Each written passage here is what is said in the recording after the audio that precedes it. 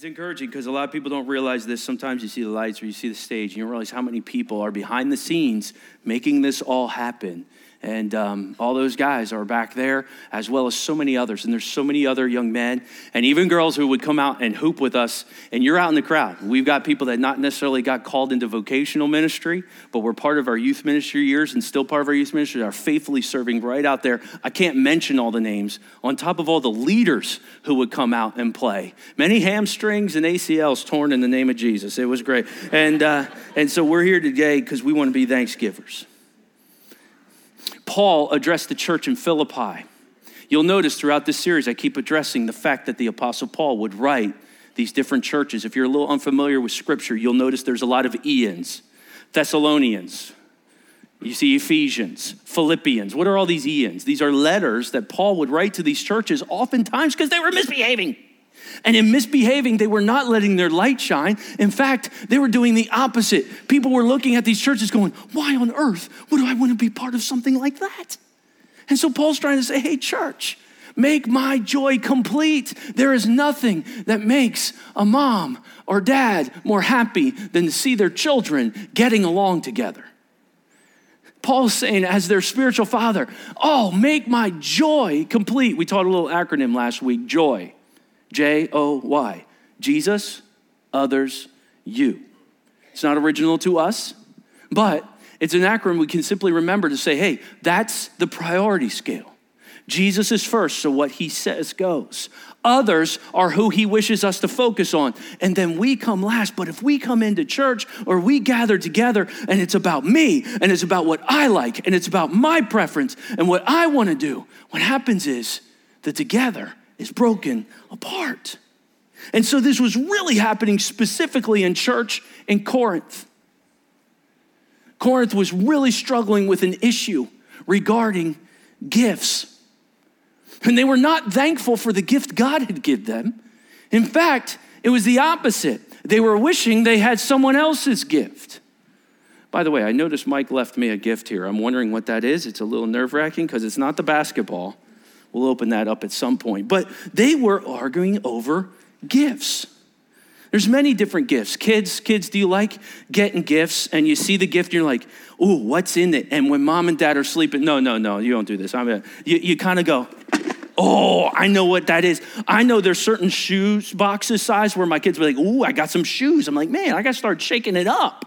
And see, when you're younger, you look at gifts and you go, I want the biggest one. But when you get older, you realize it's the smallest ones that got the most in them, right? Gift cards and all sorts of neat stuff. And you start looking at these gifts. Oh, there are so many gifts on the stage. And that was also true in the church of Corinth. But the gift was talking about someone's skill set.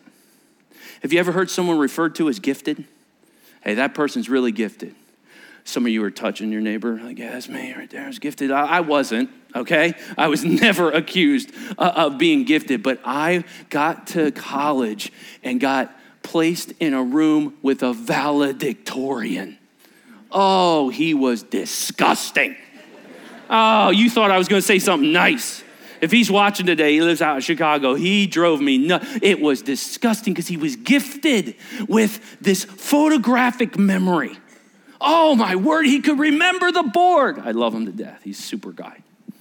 But I remember studying and sitting in those big audions, you know, where you're like an elevated seating, much like the stadium seating, and you're sitting there, all right, and he'd be looking up front where now young people, we used to have these things called blackboards before smart boards, like we had blackboards, okay? So he'd be looking up at the blackboard, and I'd see him. He would remember where the professor had written it or diagrammed it. On top of that, he would remember his notebook. And so I'd be sweating out the test. I'd look over him and I'd see him like looking at the board. I'm like, he's reading that. And he'd get nothing but A's. He didn't have to really work hard at all. School was so easy. He was always like, what's your problem, everyone? Just memorize what the teacher says. He would say, I have to really listen in class, though. That's how I can leverage my gift. I can't do it unless I'm really listening and watching. And I'll tell you what. I was so happy for him.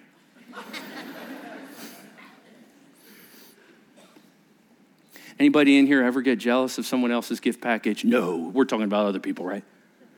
where you're tempted to want to just be mean to them only because they have a gift that you don't? Anybody ever have a gift and you kind of went out of your way to rub it in people's faces? Practice? We're talking about practice? I guess some of you all need to practice. Go out there and get 50 without practicing. Yeah, but there's this team, and it would be good if you were at practice. You see, the mindset can be on either way. And it was creeping into the church in Corinth. And Paul says, yeah, you got many gifts. He was their spiritual father. But I want you to learn something about gifts. Let's learn together. It says in 1 Corinthians 12, he says, now there are varieties of gifts, but the same Spirit, capital S. And there are varieties of service, but the same Lord. And there's a variety of activities, but it is the same God who empowers them all in everyone. To each one is given the manifestation of the Spirit for the common good. Okay. So the people in the church of Corinth, they all had lots of different gifts, but it was given out by the Spirit or the Holy Spirit. Okay, so at the moment of salvation, children of God are given a gift from the Holy Spirit to use in the church. All right, so we're following this.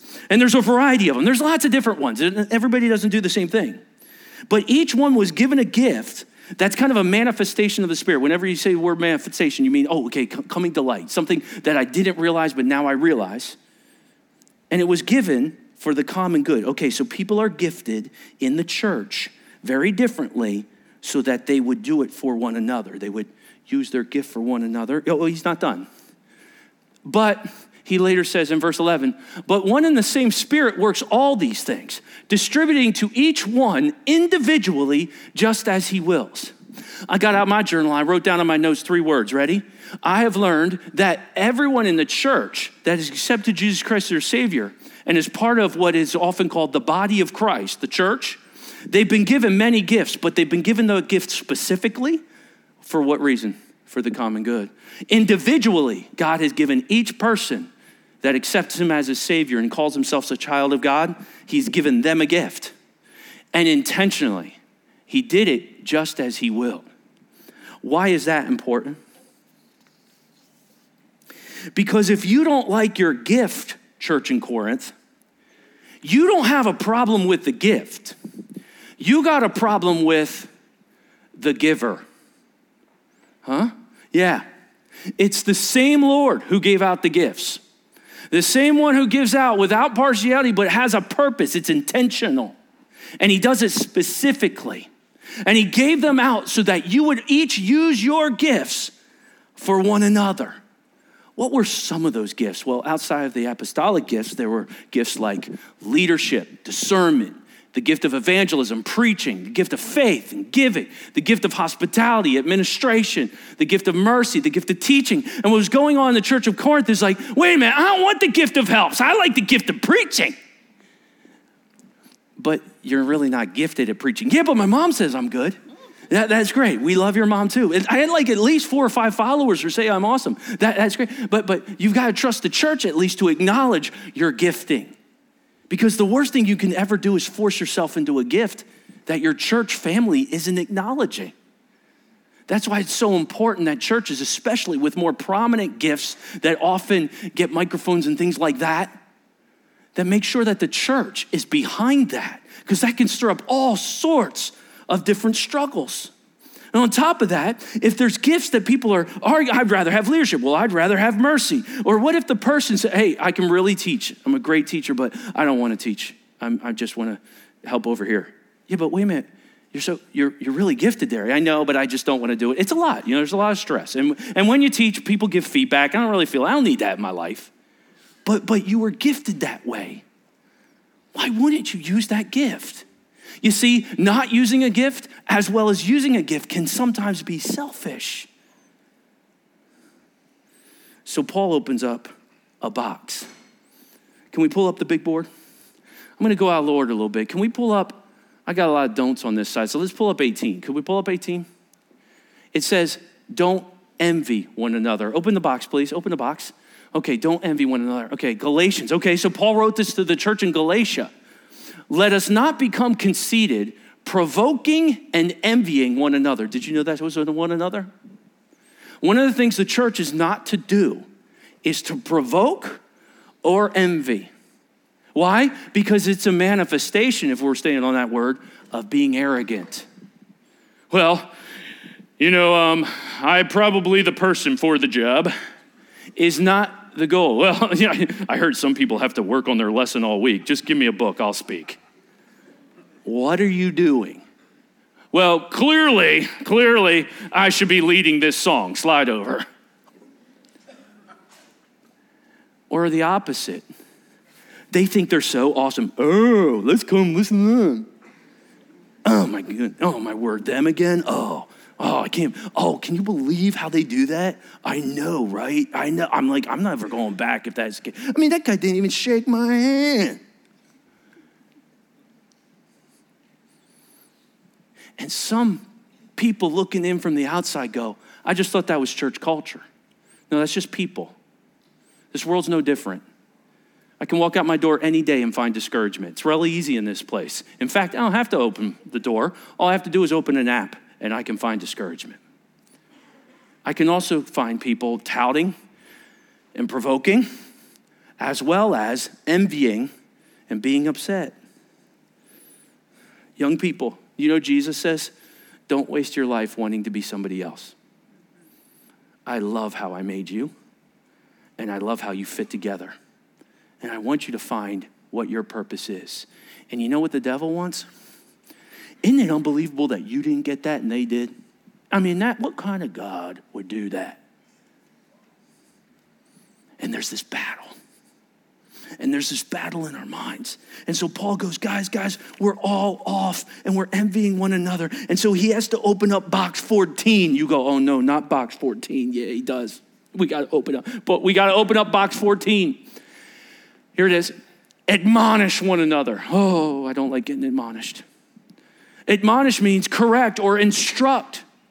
And so how are we to admonish? Well, I know how my dad admonishes. I know how my mom, I know how my grandpa always admonished. It was more like, get out of here. This is the adult room or something like that. I don't know what you're admonished. When you hear that word, you're like, oh boy. But watch what scripture says. Open the box, please.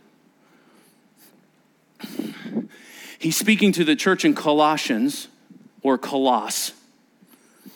Let the word of Christ dwell in you richly as you teach and admonish one another. Let your opinion and your annoyance dwell in you. No. Let your anger and frustration well up in you while you go and admonish. No. Let the word of God, of Christ, dwell in you richly. May you keep in mind all the one another's. Stir up one another, encourage one another, bear with one another, serve one another, love one another. You let all that stuff in you richly when you admonish. Why? Because nobody's going to listen unless it's done through grace. When have you ever been motivated by guilt? You've been shamed, and it may have manipulated you and worked. But when have you truly been inspired to make a change in your life? Unless it was through grace and treatment you couldn't believe you were getting. That's the idea. And so Paul comes to them with the word of God dwelling richly, and he says, just like you were gifted with many gifts, but it was one Spirit. You were also many members, but one body. It's later in 1 Corinthians, and it's chapter 12, and he begins to tell them about what it's like to be many members, but one body. Listen to this. This is kind of strange language. You're like, where's he going with this, all right? For the body does not consist of one member, but many. What are we talking about? Okay, my physical body, it doesn't have one member. Okay, there's legs, there's arms. Okay, I get. So the body now, speaking metaphorically of the body of Christ, okay? The body of Christ, okay, or my body as the illustration, does not consist of one member, but many. So if the foot should say, because I'm not a hand, I do not belong to the body, that would not make it any less part of the body. Well, if I'm not a hand around here and I'm not part of this place. No, you're still part of it. He continues, and he's got more. It's like Corinth had foot, hand, and mouth disease or something. Here it is. And if the ear should say, because I'm not an eye, I do not belong to the body. Paul goes, church, that would not make it any less part of the body. If the whole body were an eye, where would the sense of hearing be? Can you picture an eye going down the street? That's odd. If the whole body were an ear, where would the sense of smell be? So Paul's beginning to speak to logic. Think about it. And then he drops this nugget of wisdom.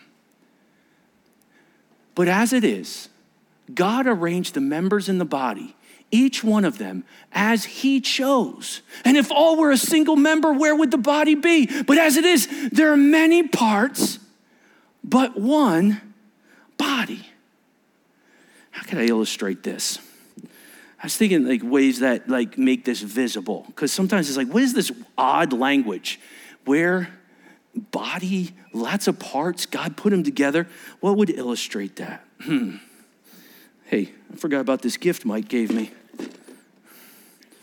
Let me tear this open real quick. I wonder what's in it.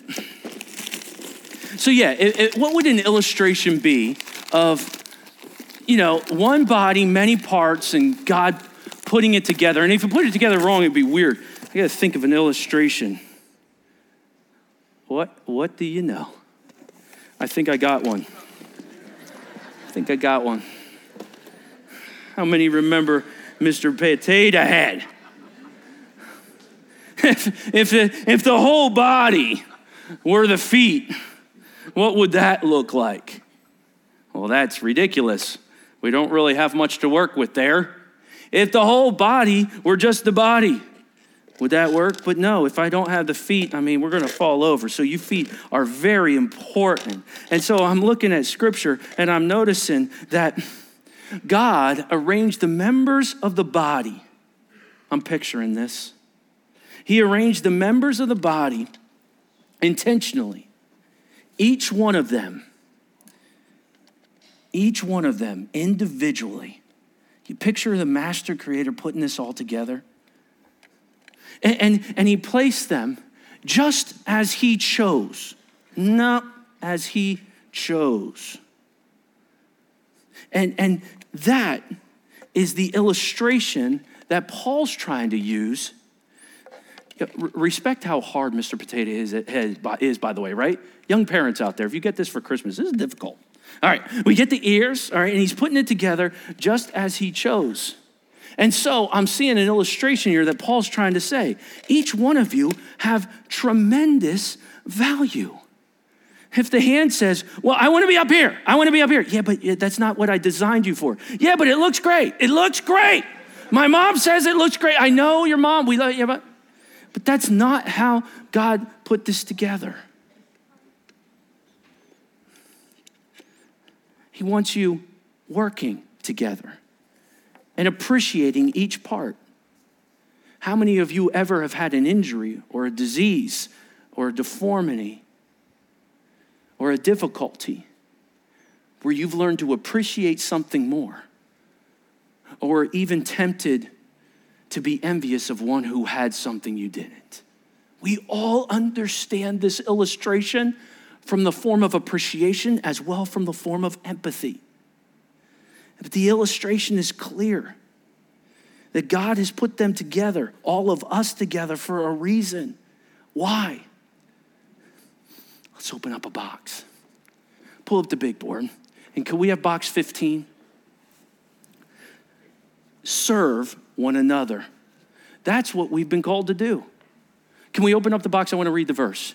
Okay, to the church in Galatia, okay? Serve one another. For you are called to freedom, brothers. You can do different things. There are many different churches and many different philosophies of how to do church. If there's a church of 4,000, that's very different than a church of 100. It's a different family. They might be able to accomplish certain things that one family might not. One family, it might be very difficult to make everyone feel involved. In another family, everyone's involved and they'd like a little bit of a break. There's different dynamics, and there were different churches, and Paul understood that. And so now he's saying, look, whatever you're gifted at, especially whether you're in the church universal, that's all Christians everywhere, including other countries, or in the local expression, for example, like Fifth Street.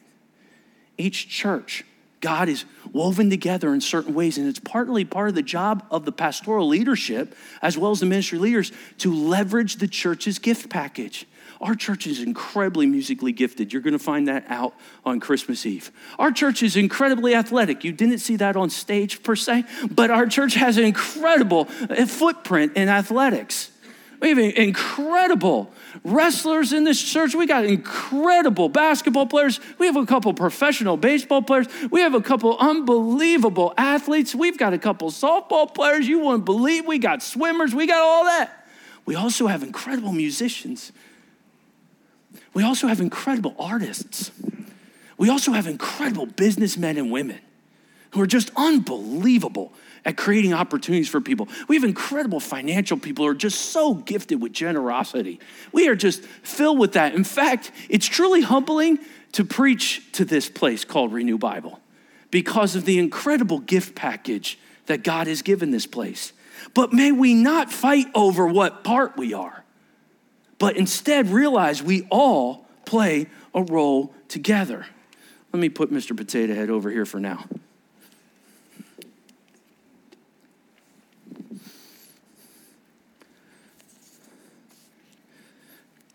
So, Paul says, listen, the eye can't say to the hand, I have no need of you. Nor again to the head, to the feet, I have no need of you. On the contrary, what? We're about to get taught something. Here's how God sets this up. The parts of the body that seem to be weaker, they're actually indispensable. What? Yeah, there's aspects to the church that these people who might seem to be weaker in the world's eyes, they're indispensable. And on those parts of the body that we think are less honorable, we bestow greater honor. And on our unpresentable parts that are treated with greater modesty, which our more presentable parts do not require, we do the same. So there's parts of the body that might not ever get noticed if it weren't for the fact that they were a part of a church family where other people are noticed. Yeah, it kind of goes together. But God, he says, has so composed the body, giving greater honor to the part that lacked it, so that there would be no divisions in the body, but that the members may have and we got another one another. What? Box 16, please. Same care. All right, so let's put it in context. God so composed the body, giving greater honor to the part that lacked it, that there may be no division in the body, but that the members may have the same care for one another. You mean to tell me that one of the greatest things a church family can do is to have the same care for one another despite their gift package, despite their impact, despite what they might bring to the table? Yes. In fact, God has so designed it that he wants the church to go out of its way celebrating those who might even be a little bit lesser in the world's eyes. So what's he asking the church to do? Stop looking at people the way the world does. They can't do this. Well, they can't do that. Well, how about that? Have you ever been in a toxic environment that only speaks about what people can't do? If I find myself in those environments, I go, today is my last day in this environment. Unless God goes, nope, bear with one another. How can you spend that much time talking about everyone's weaknesses and negativity? Because I'm trying to build myself up. That's not the path to building yourself up. That's the path to loneliness, bitterness, and anger, and an absolute pity party by everyone who loves you because you can't see that you've destroyed your together. Because find me anger, find me bitterness, find me cruelty, and I will find you a life that has tremendous tension and conflict and broken relationships streaming from behind it. And God's called us to so much more, church. And so many churches today, their doors may not open again because they were biting and devouring one another as Scripture said to not do. In fact, I want you to have the same care so that when you win together, everybody gets to celebrate, even those who maybe didn't play that big a role. And when you lose together, you go console one another, even if some aren't hurting as bad as others. And so that's why the same care one another carries on to the next verse of 1 Corinthians, and it says this: if one member suffers, all suffer together. If one member is honored, I want you all to rejoice together. Hey, did you notice that one of our members is really being appreciated? Let's get behind him and support him. Hey, did you notice that one of our members is really hurting? Let's get behind her and support her.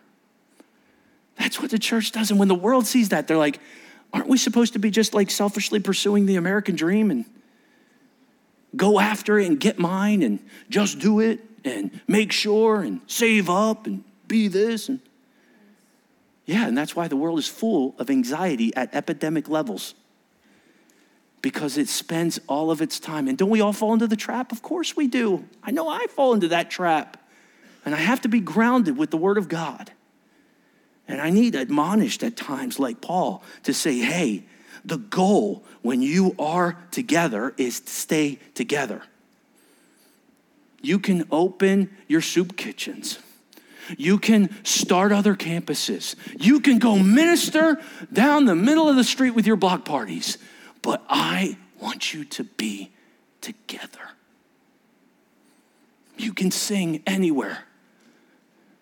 But I know your hearts. And I don't want lip service. I want my kids to be together. Scripture says to God, there's no greater joy than to see his children together. Any coaches in the room of youth sports? It's just a wonderful time period of life. It really is.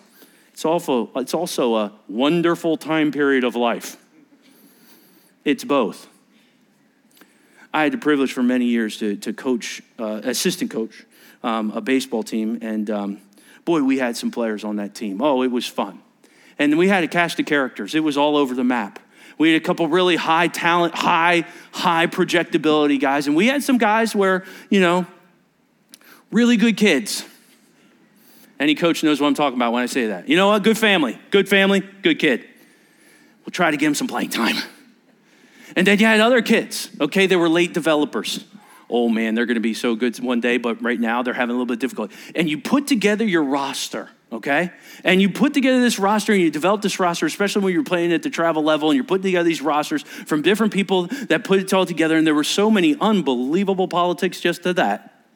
But you put your rosters together and finally come up with them. And everybody loves roster day. They love roster day. Even the athletes. Oh man, I got my jersey. They put their jersey on. They wear it to school. They wear it everywhere. They got their jersey. But then game one comes, all right? And you were all practicing together. And then the coach goes, all right. Leading off. And they call out names. And you watch the room. He's leading off. Man, I really thought I earned it. All right, batting second. Oh, okay, he's batting second, okay. Batting third, probably because his dad's the coach, that's why he's batting third. And you would just see all these different dynamics, and boy, we had to navigate a ton of it. But for the baseball roster, you're going, okay, I want to get on base. We want to get speed on the bags. We want to get moving. Contact hitter in the 2-hole, 3-hole hitter. All right, he's never going to see a fastball. It's going to be all speed. He's got to be able to hit it. Slugger at 4. Let's go. Hit 5 is my most clutch player. He comes through in RBI spots. And then 6, I want to restart the lineup. Or I'm just trying to fill that roster up with some of my best defenders and guys who really earn a price. So you think through all these roster dynamics so specifically, and you're trying your best, especially if you're a good coach, to put every kid in a position to win. And it doesn't always happen. And sometimes you go home crying. And I remember watching this 8-year-old group go home crying, 9 years old go home crying, 10 years old. There were times we'd go home crying. When they were 15 and 16, that group of boys, they stayed together. And they didn't always get along, nor did the dads, believe it or not, or moms, okay?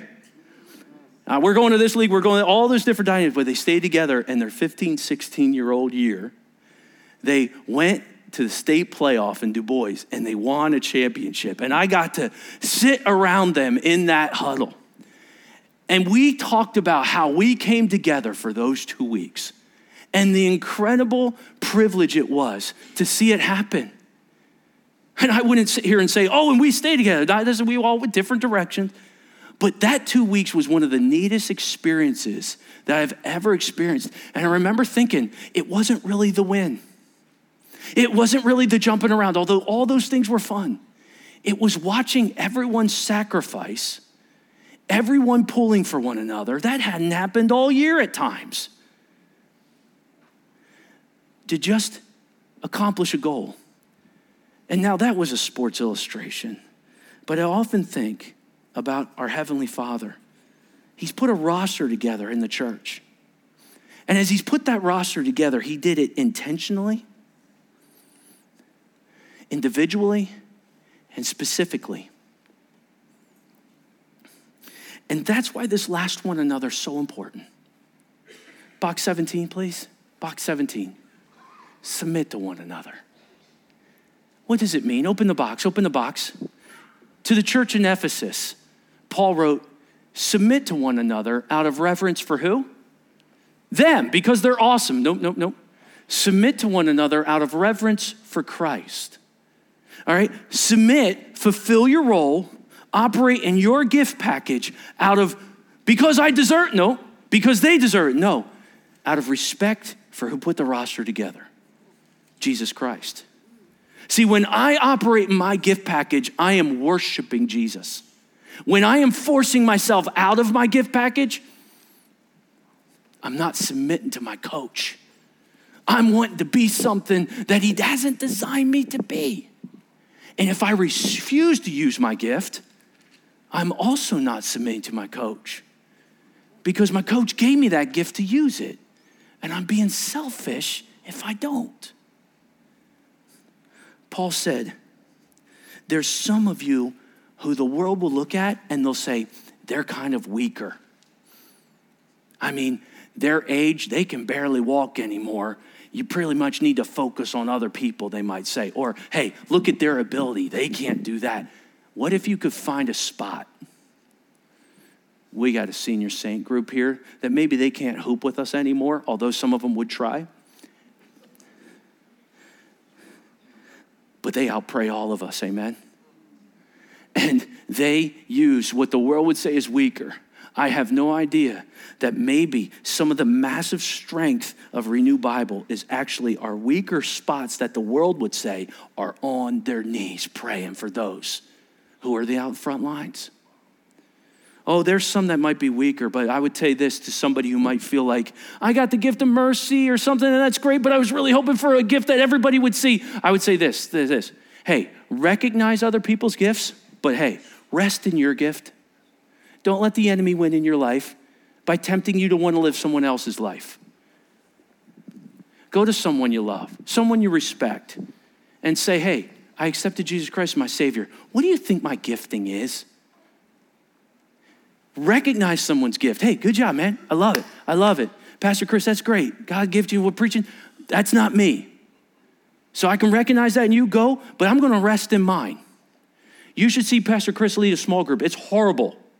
Everybody's like, would you stop talking so we could share with one another? That's not my gift baggage. I really struggle in that environment. We all have different areas we struggle. Recognize others' gifts. Rest in yours. Teenagers, social media. You can recognize other people, but rest in what you are and what God has given you to work with and watch it come to life. Hey, for those who maybe you're not either, I don't feel like I'm necessarily not noticed or overly praised. Support would be my command for you, or encouragement, I should say. Support others' gifts, but serve in yours. Support other people's gifts, but serve in yours. Pastor Doug's one of my heroes, all right? And for many of you, he goes, Chris, I'm your right tackle. I mean, I won't let you get hit from the blind spot. He serves, and there's something so awesome about being an armor bearer. Have you ever had a chance? I told you I was the assistant coach of those teams. I got to be the armor bearer for the coach. That is a cool leadership role, to kind of encourage the point person as they take blow after blow after blow, and to stay with them and to stick with them. Support someone's gift, but serve in yours. And then finally, maybe you have a highly visible gift. Maybe you have a gift and everybody recognizes it. Maybe you're an author or God has blessed you with a bunch of incredible impact, okay? And that's awesome. Go out of your way to appreciate the other people's gifts who are enabling you to rejoice in your gift. And when you have a more prominent gift, whether you're a teacher out there that has to be up front, whether you're a coach or whatever, you are going to take blows. It is going to hurt. It can really stink sometimes being the person everyone's taking critical shots at. But that doesn't mean you should give up.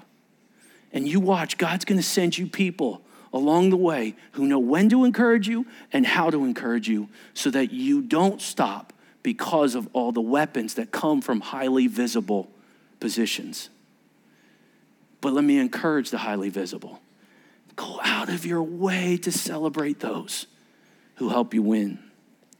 A lot of people see the stage, lights and the different things, but they don't realize there's over 50 to 60 people right now that are making this ministry happen. From production to the worship teams to sitting on the floor in the nursery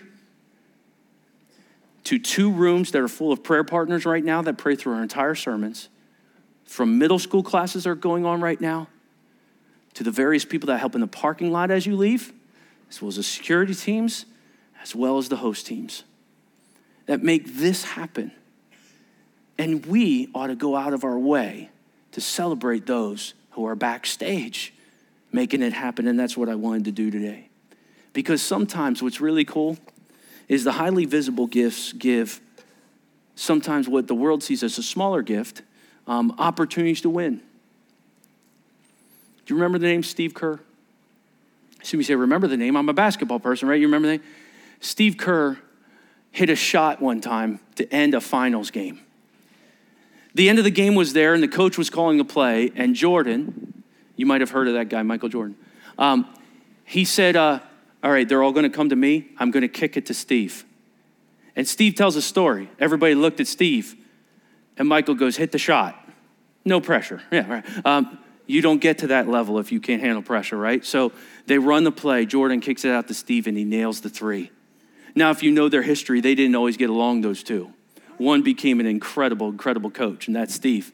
But what I remember about his career growing up a kid watching the Chicago Bulls is after a post game, he said, he looked down at the scoreboard. He looked at the roster. He goes, whoa, Michael and I combined for 72 points tonight. That was the night Jordan scored his 69th point game. Steve had 3. But he recognized that. But it was cool that Michael recognized Steve by saying, I need you to hit this shot. And they got to experience something together. I want you to ask yourself as we leave today, and we just ponder this,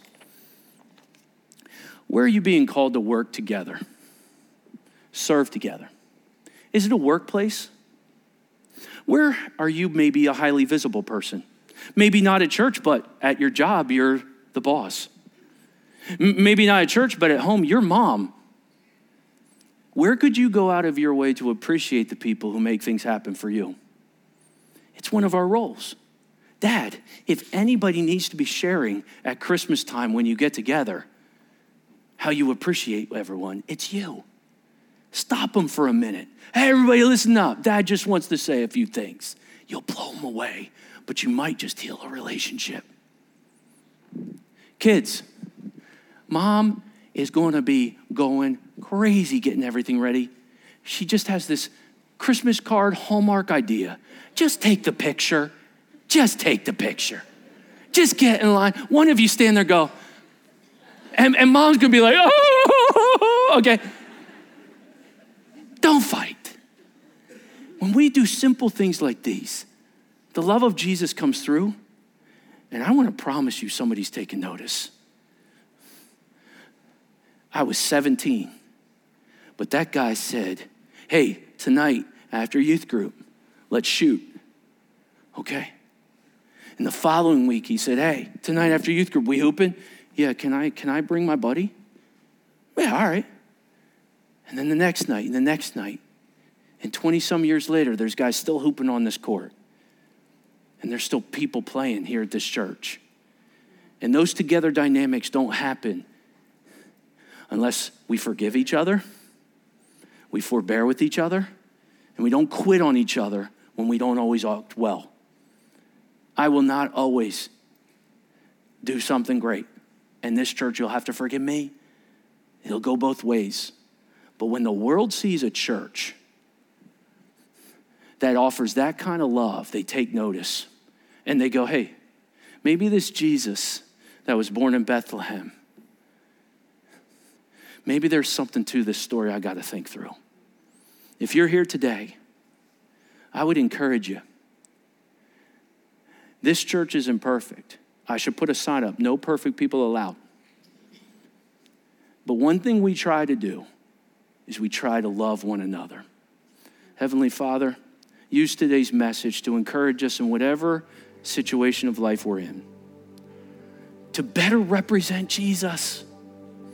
The world's watching, people are watching, children are watching, leaders are watching. And sometimes that's not a motivation. But what is a motivation is that Jesus lived all these things out for me. For while I was yet a sinner, Jesus died for me. He didn't wait for me to arrive. He gave his life willingly. He gave me his word so I could be encouraged and uplifted in the darkest times. And he says, even when I'm in the darkest valley, he's with me. He did not promise this world would have no trouble. In fact, he said the opposite. You will have trouble. But take heart, I've overcome the world. Live and love me and love one another. And when your time comes, I'll call you to be with me and I'll know you by name. And so, Lord, if we're here, we have a purpose. If we have a pulse, we've got a purpose. And may our purpose be living for Jesus, others, and then you. And in doing so, maybe we'll just show the world what a win really looks like. And this we pray in Jesus' name.